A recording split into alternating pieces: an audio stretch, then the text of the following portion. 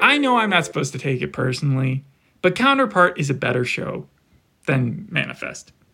And Manifest came into Netflix and said, okay, we left off on a cliffhanger, NBC did us dirty, and we would like to continue it in 3 different versions. One, we could just do a 2-hour movie. And Netflix is like, no, don't do that to yourselves. And then they were like, no, well, we could do a 6-episode miniseries. And they're like, no, but you want to tell a bigger story than that. And they're like, well, you could give us a full season. And Netflix was like, what if we give you 2 halves of a giant season? And they were like, well, we could do that. But what about the actors? They want raises. Netflix was like, oh, that's already in the contract. You just have to sign right here. $4 to $5 million an episode. From what I've heard, clearly a step up with production quality compared to the previous seasons. Now, you and I, we just jumped through this show by watching the previously sections. Literally the minute and a half sections before each episode. And I think we understood it at least 50%. Mm-hmm. Like, of course, there's going to be stuff that we don't get. But like jumping into season 4, how well did you feel like you were prepared? Well, they gave me a season 3 recap. Yeah, but that was stuff you'd already seen, yeah. Right? So, I mean, no, I jumped into it and I understood practically everything that was going on. Exactly. So, like, the show isn't complicated, but I don't understand how shows like this can find an audience, such a big audience, that is just, like, gung-ho on keeping it around. And Counterpart, just an amazing series that really left off on a cliffhanger in season 2 that I wanted to see. Like, even Westworld, that was just canceled. Big surprise to everybody. I kind of wanted to see where that went because they hit the big reset button on that. And so, like, Manifest was not on the long list of shows that I was really, really, really curious about what would happen next. Maybe if you want to relate it to Lost, and they had canceled Lost in the 5th season, then I would understand where these fans are coming from. Yeah. I get that. And I'm not here to, like, shit on Manifest because clearly we're about to go through this episode, and there are things here to talk about. I just want to start with saying, like, come on, Netflix. We can go back and get J.K. Simmons. But Manifest, it's a supernatural mystery drama created by Jeff Rake about a plane that is massively delayed by 5.5 years, and these are the stories of the passengers. Well, I thought this was going to be a lot like the 4400, because whenever I saw the trailer for this back in, like, 2018 on NBC, it always was just about a plane that disappeared and then people that reappeared, and I was like, that is the exact premise of the 4400. I thought it was a spinoff of the Avengers, like S.H.I.E.L.D. or something like that, because of the 5.5 years. I thought it was a blip plane. You really thought that Marvel was going to be... No, but I thought that the plot was, like, stolen from that. I thought it was the same idea. Jeff Rake would have seen Avengers and was like, that's a great idea. Honestly, I thought that this show only ran for 1 season. I had no idea that it ran for 3 or that Netflix had picked it up. Well, it only got popular after Netflix started showing it, and then people were like, well, this really is... It took off on their platform. It was in the TV top 10 for, like, however long. And really? Yeah, like, I never heard about it after it premiered. It's like Expanse. Because Expanse, first 3 seasons were on Sci-Fi, then it went on to Amazon Prime, where it was playing on Amazon Prime the whole time, built up an audience there, then they picked it up for another 3 seasons. This, it feels like it's really just season 4 and 5 that were greenlit, but that they just say it's season 4, part A, part B. But you only watched this first episode called Touch and Go, and from here, I mean, the last season finale, I know we had some character kill-offs, we had a baby being stolen, a lot of characters, Michaela, Ben, Jared, Olive, Cal, Sanvi, Zeke, Angelina, everyone's favorite character, Angelina. And by the way, if anybody really has a problem with her, like, just because of how evil she is or how much of a religious fanatic that she is, they should go back and watch the 3rd and 4th season of The Americans, because Holly Taylor was cast to play this role. Like, this is her bailiwick. This is her, like, bread and butter. This is the thing that she does. So, and she's very good at it. So I think she's only in this episode for like a couple seconds, right? Yeah, only a couple minutes. All right, yeah, but give me the episode breakdown. Where did we kick it off? How does season 4 begin? There's a guy named Henry Kim. We don't know that till later on in the episode, but it's Henry Kim. He was mentioned in the season 3, but I don't think we saw him. Yeah, he has like a ton of wires hooked onto him. He's even wearing something that looks like headphones. And there's a ton of scientists just doing work on him, trying to figure out what's going on. And suddenly, out of nowhere, he's transported to a completely different place. Yeah, it's kind of similar to how we see Michaela transported a bunch of times into the plane. Yeah, and Eureka, we saw this last season. I think it's the last shot of last season. Project Eureka? Yeah, there was a pilot named Daly. He was stuck inside the A-28 plane, and he was just saying, like, crazy stuff. Don't you remember him screaming in the previous league? No, that's exactly what it is. Yeah, and he's then, just screaming inside there. And then randomly, the last shot is, like, that plane suddenly transports somewhere, and we don't know where. Yeah. I bring it up because that's important. But that's why everybody thinks it's an alternative universe, where in one universe, the plane was destroyed, and these people were never supposed to survive, so they're getting these call-ins and connections back and forth, and to me it's too much. But again, I'm not the main audience for this show. Yeah, so after Henry Kim is transported, that's when the intro plays. That was like a 30-second intro, and I was like, okay, we're jumping straight into it, because I was expecting like at least, I don't know, usually shows go at least 2 or 10 minutes. No, we're on Netflix now. Yeah, this was just suddenly like, all right, we're straight into it. So then we cut to Ben. He's putting up missing posters of his child that's missing, Eden. And this is the introductory of one of 2 main storylines that's going on. I mean, it's 2 years in the future from where we last left him, where the baby was stolen. And Ben is still, like, he is still gung-ho that Eden is alive. Did anybody say that she was dead? Yes, every other person is saying she's dead. Why? Because they're just, like, giving up hope because they can't find her. Ben is calling... Is that how it works? It's like if we have no evidence that says they're dead... Ben's calling up Jared. He's like, look, I need you to run more Amber Alerts. Like, I need you to do this. Like, I'm trying to find her. I know that she's still alive. And every single person is like, listen, she's dead. And this was really bad because this was like 5 minutes into the episode, and I thought to myself, oh no, there's absolutely no chance that Eden is dead. Ben is 100% correct. And at first I thought he's the hero of the show. So I thought it was one of those things where it was like, maybe as the audience member, we're already supposed to know that she's alive. Yes. And Ben is just... Well, we saw that Angelina took her, and we never saw her murder her. So, and plus, you don't kill a baby in this type of show. But the thing is that that's what this whole entire episode was surrounding. That this whole entire episode was the fact, like, oh, Eden might be dead. That's like really the storyline they're trying to go with in this premiere. And that's when I was like, oh no, this show is going to really annoy me. It's just going to drag you. Because it was just dragging it so far out. And and every show does this. It's like, unless you see a character die, it's the golden rule. Unless you see a character die on screen, they're alive. That's always been the case.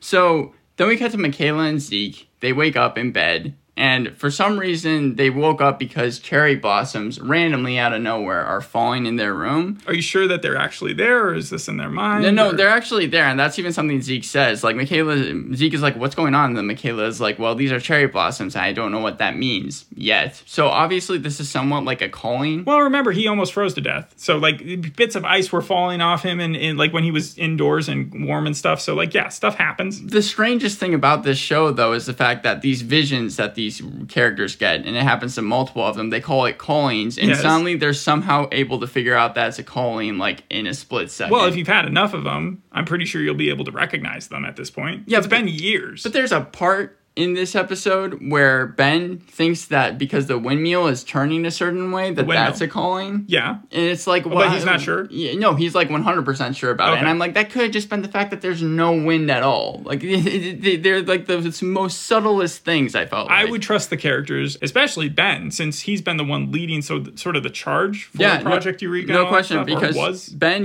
is even telling Cal, who again is older. So Cal did that age jump. It's a new actor. Yeah. Right? And the actor who was playing him, it went from someone who was 5 years younger than his twin sister on the show, Olive, but then now it's played by someone who is like 4 or 5 years older than her. Yeah, no, so why can't you cast someone who's like the exact same age as her, who looks like her? I think that he is my favorite character, honestly. So they improved him with his... They actually improved him with the actor that they put in there. Why? Because I liked his acting the most. And like, what does he do? His character felt the most... I felt a lot of sympathy for him. One of the first flashbacks that we see is he knocks on his family's door. It's shortly after Ben's wife has died, aka his mom. And they open up, and the whole entire family is there. Shocked, I would assume. Yeah, very shocked. I like how they recognized him, though, because, I mean, he doesn't look exactly the same. But you have Michaela and Zeke and Ben, and they're like kind of happy to see him, and I thought that the guy's acting was good as well. And then you also have Olive, but Olive, she is like pissed off, because apparently he's part of the reason why Ben's wife died. He trusted Angelina a lot. And what happened is... He gave her some key or something? Gave her the key. Yeah. She was able to get into the house. And Olive is just, like, hitting him and just, like, really mad. She ends up walking away. Mm-hmm. And I was a little surprised that the family... I mean, I get it's so odd with this storyline because it's like, I get that they're happy to see him after so much time has passed. Yeah. And that he's still alive. But also, Olive is right. Like, he's the reason why Ben's wife, which seems like it's going to be the driving force, at least for this season, is dead. Yeah, but it's interesting because, like, Olive, if you go back to season, I think it was 2, it may have been even 1, but she was the one who was originally getting on board with sort of the religious aspect of the 828ers, the ones who think that, like, it's some supernatural force that they're supposed to be guided by. Right. She distances herself away from that. Angelina comes and takes over as the crazy one. But, like, it's weird how, like, even in that season, before Angelina was introduced, I was thinking, well, Olive is like the Holly Taylor character in The Americans because she's getting absorbed in a religion that she shouldn't be a part of. Right. But now she's blaming her brother for also falling under the, I guess, spell and saying that and helping Angelina out. And that's what I liked about the show, actually. The flashbacks provided more story progression, it felt like, than the future storyline. Sure. Like, I wanted to see Cal introduce himself back to the family. And then even before that flashback, you get a quick flashback where Ben, he's driving, it's the same night, he's driving to his house and he learns that his wife has died. Olive is like crying and coming up to him. And I was like, this is actual stuff that I want to see. Yeah, it's providing you the in-between, but they're doing the 2-year jump, I think, because it's like, it wouldn't be plausible that the wife would die and then suddenly everybody would still jump into the next adventure. Like, they're giving you time to grieve, or the characters time to grieve until the story can collect itself again 2 years later and become something else. It's just, I was wondering to myself, like, why couldn't they have started the show this way? Because every single flashback, they used to do it 3 times, 2 at the beginning, so do 1 like at the a very 2-year end. jump midway through the episode as opposed to doing flashbacks interspliced in between. It's just a matter of directing. And the director, if you want to go after him, is named Romeo Tyrone. He's directed things like The Tick and Once Upon a Time. Well, I like the flashback scenes because they also showed black and white. It was black and white, and then it was like colored whenever it was in the future storyline. Mm-hmm. So Cal is calling his dad. He's using the name Gabriel. Michaela and Zeke walk into the room. Olive is there. And the main reason that this scene is here is because they are trying to show that he needs to be kept under house arrest. No one can know that Cal is there because everyone's going to have questions as to why he's older. So he's taking up a false identity. He has a new passport. Yeah, again, he's locked down. He's not allowed to go outside. His name is Gabriel now. Yes. Yeah, I mean... But why is he calling his dad? He's calling his dad because he's trying to figure out where he is, because the dad is still putting up the missing child posters. And so we're still at that first day of like 2 years in the future. We're about 10 minutes into the episode. Sure. Right now. Oh, wow. Keep going. So then we have Olive and Zeke. They end up going to their own jobs. Zeke is like a therapist, and he has some type of... He's a superpower. Yes, because telekinetic power or something. Remember, he almost died, and then he came back, and he now has empathic abilities, so he can like feel other people's emotions. Like he's speaking to someone. He's speaking to a patient that's like it kind of closed off, and he's like, let it go, and he's using this superpower. And really, what the camera does is it just shakes a little on his face, and then has a sound, and then suddenly the patient just starts crying. Yeah, it was like, what? No, that just reminds me of like Misfits or Heroes. Like, that's a legitimate actual superpower. But I assume he also has like the drawback that he then feels that he takes in the emotion himself. Yes, we even see that. Well, not really the emotion, but he definitely gets sick when he does it. Oh, okay. We see that in an elevator when he kind of like crouches down and it's like, ah. And then we also have Michaela. She gets one of those callings. She sees herself, I guess, in the future, like kind of coming out of a lake with a ton of cherry blossoms. It was very strange. So, the cherry blossoms again. Yeah, the cherry blossoms are back. And then Cal continually seems to always be really interested in the callings. He gives... Well, yeah, because for a while, people thought that maybe future Cal was the one giving the callings. I mean, that somewhat makes sense, kind of. No, I'm talking about like first season stuff when he had cancer, and then there was like, he was sick, but at the same time, he was the only one who really understood the callings. But then after a while, his character became so confused with the callings that I think people started disliking the character of Cal because it just added another question to the show that no one was willing to answer. Yeah, because he always has advice on what to do. Like, for example, when Michaela gets the calling, he's like, you might want to consider going to the shipping container yard. And she's like, why the shipping container yard? And he's like, I think there's going to be stuff there. So she goes to the shipping container yard, and lo and behold, there's like a ton of shipping containers with cherry blossoms on it. And then she's able to tell that there's like one that's kind of lighting up that has a sigil on it on the front, and she goes inside it, and then that's where suddenly, for some reason, Henry Kim is. I was going to think that Henry Kim would be there. I don't know. Yeah. And he has like, I think he has like Flight 828 carved into his arm. He's completely knocked out though. And the strange thing about this shipping container yard is the fact that although they were trying to make it seem like it has a lot of security and a lot of people just working there that would be able to tell like right away if someone wasn't supposed to be there, it seems like everyone was able to get through it pretty easily. Like, she just walks walks in. She's an there. ex-cop, so she knows how to like distinguish herself and make herself seem like she's where she needs to be. Yeah, she takes Henry Kim, and then she decides to go to Eureka, and that's where we also see Sanvi. Is that her name? I think that's the doctor. Yeah, and then she's working with Vance. She is still investigating the clip of the Eureka suddenly disappearing out of their like testing chamber. Yep.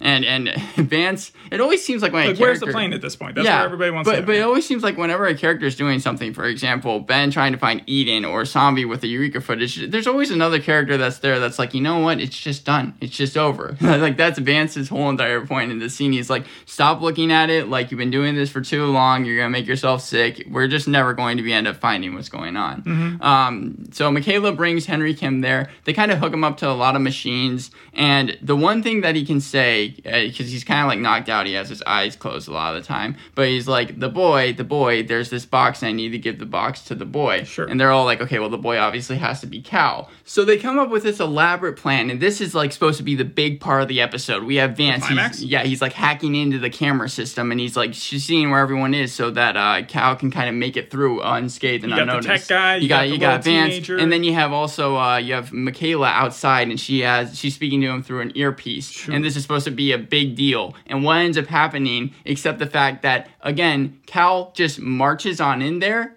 and he's like right next to the shipping container at this point. It seems like the only real obstacle is that there are two workers that are right next to the shipping container as well, having a conversation. Like on the other side, so they can't see him. No, they're like they're right next to it, so he can't just walk through. They will see him if he tries to walk through. So they're just talking, and then Vance is like, "Look, we need to wait for an opening." And then instead of doing any of that, it wasn't like Cal somehow found like some new guts or new confidence to do anything. He just decides to screw what Vance was saying, screw what Michaela was saying, and just decides to walk to the shipping container completely in view of the two people that are working there.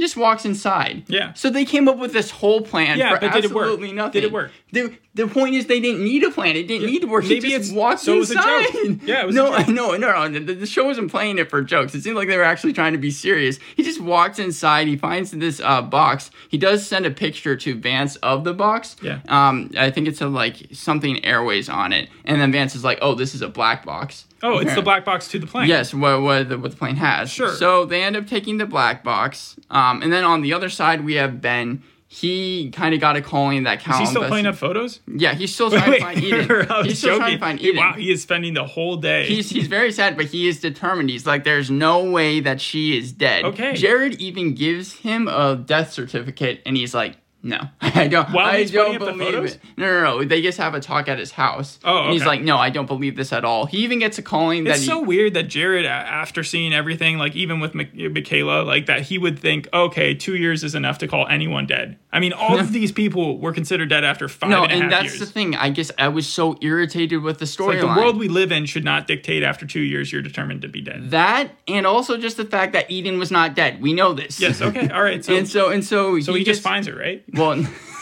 I wish it would make this show better. He gets a calling like midway through the episode. He doesn't want to do it, so Cal decides to go on the calling after some convincing it takes.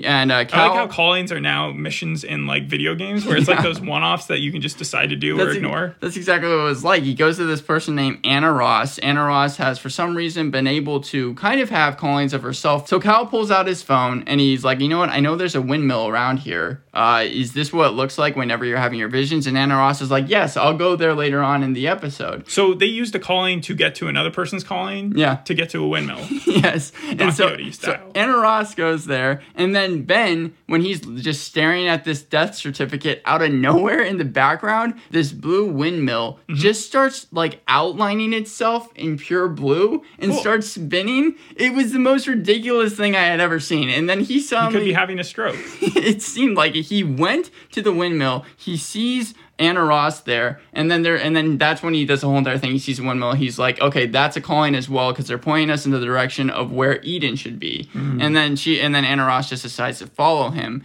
And when they like just are walking, Ben hears this child screaming, and he's like, oh my God, Eden. So he runs like to this lake, and he realizes it's not Eden. It's just a different this kid. baby. It's just a kid that for some reason their father is drowning in the lake. Oh, so he's there to save the dad. So yeah, he's there to save the dad. Yeah. It added absolutely nothing to the storyline except for maybe just being a MacGuffin. I don't know. They saved the dad. Hey man, they saved someone's life.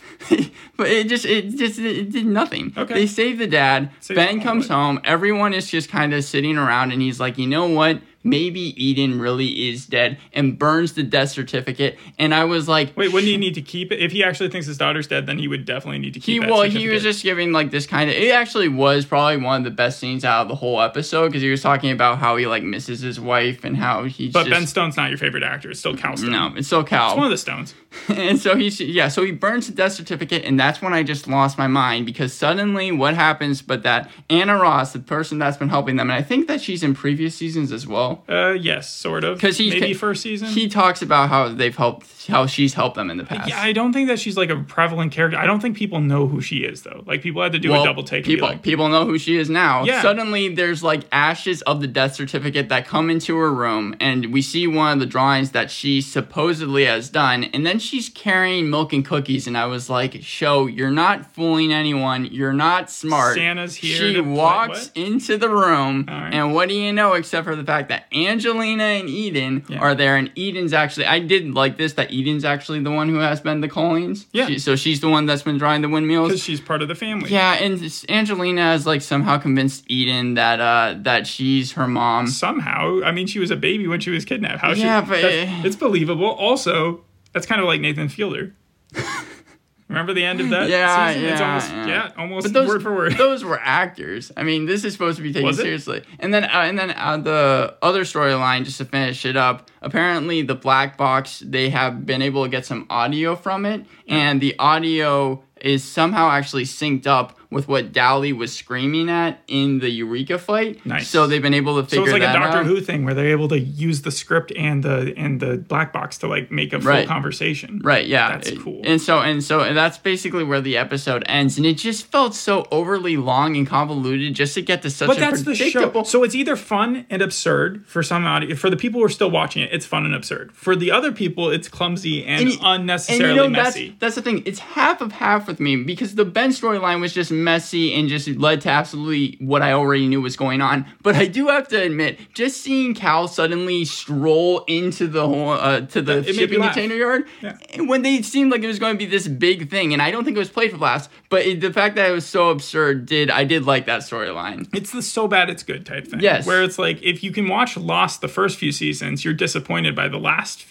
one. I liked up until season 6, but yeah, I laughed at the last one because of how bad it was. But with this show, I don't think it ever had that kind of like where it was super good. You know, I think it's always been one way, and that's the way the fans have grown to love it. I mean, yeah, but like I said, the flashbacks though, those weren't so bad. It was good. Like I actually like those flashbacks. There's even a flashback where Cal is talking to Sanvi. It's such a weird name, but he's speaking to Sanvi. Well, Sanvi and Ben kind of have a thing going about maybe. Well, no, Cal though. Cal's speaking to Sanvi. Yeah, I'm just saying. Yeah, his dad. And he's talking about how when he touched the part of the flight, and he ended up like zapping away. Mm-hmm. He's talking about like what he saw there, and I was like, "That's actually interesting. Like these flashbacks are doing a better job than the show is of keeping my interest." If there's one thing that the show was brought back for, it was for answers. So I think they will probably give you answers. Also, the reviews for this thing haven't been too bad. What was your rating? Your final rating? Okay, well, honestly, I mean, it does seem like with the 4 seasons, there's a story behind it, and there's a big one at that. The acting is fine, and it is nicely shot, like you were saying, it has a bigger budget. They kept the black screens, like the commercial cut screens, even though they don't have commercials. That was just a... Yeah, no, I didn't notice that. Yeah, that was just a decision that they decided to go with. Overall, I'm going to give the episode a 5 out of 10. It doesn't pass, because it didn't get to the like bar of so bad that it was good, which is either kind of like a good and bad thing. All right, well, for everyone else, it passed. The Wrap said Season 4, Part 1, that's for the entire thing, but it includes the first episode, may stick the landing. Ready, Steady, Cut said it was a thrilling addition to the revived mystery box drama, and TV Fanatic gave the specific episode 5 out of 5 stars.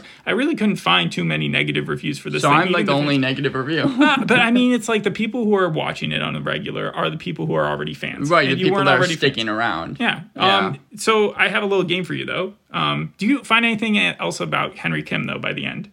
No, I don't think so. I think that's about it. They just kind of leave him there? Yeah. All he's right. just he's going to be in the rest of the season, I assume, or at least a couple more episodes. And does Michaela get any closure on her rose petal thing? No, not really. I think that was just to have it where Cal needed to get back to the box. Yeah, most people were talking about the production quality. They were talking about how it was good pacing, and also about how people hate Angelina. They would just like despise her Well, you're much. supposed to. But if she was going to die, whose hand would you want her to die by?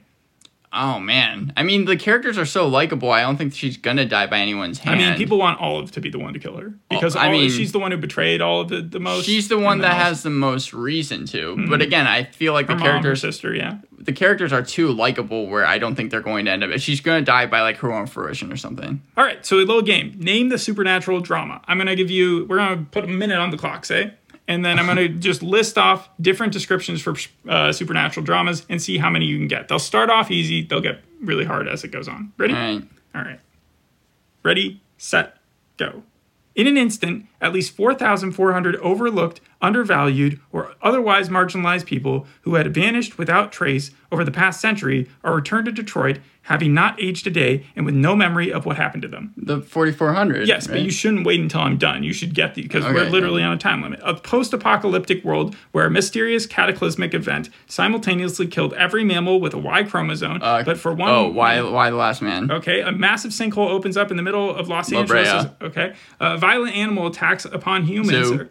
Suddenly, something causes everyone in the world to black out just over 2 minutes time. Each person sees a series of events in his or her future, some good, some bad, some apparently non-existent. I don't know, Colony? No, you can just pass on that one if you want. A small town called Pretty Lake and the surrounding rural area are under siege from a mysterious disease that has wiped out everybody aged 22 and older. I don't remember it. I don't remember it. 1. That was Between.